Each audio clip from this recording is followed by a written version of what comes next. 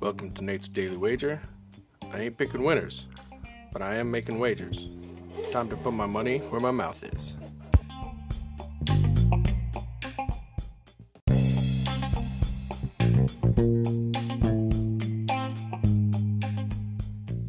This is Nate's Wager for January 29th, 2021.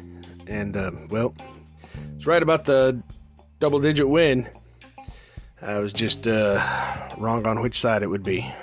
So, the right side was not our side. Or at least not my side. Hopefully it was your side. Because sometimes it's better to fade me. And we call those most of the times. But let's stick to some basketball. And maybe doing a little bit of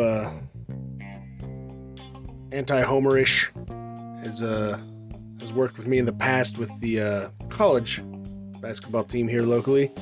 I'm going to do the same with the quote-unquote professional basketball team they have here. And they have the Hawks coming in, and the Wizards are atrocious. I mean, like, bad. And I'm only having to give up 4 points. So I think there's some value there. So we're going to take Atlanta Hawks -4 against the Washington Wizards in tonight's NBA action. See anything better than that? Pound it. That's my pick, and I'm sticking to it.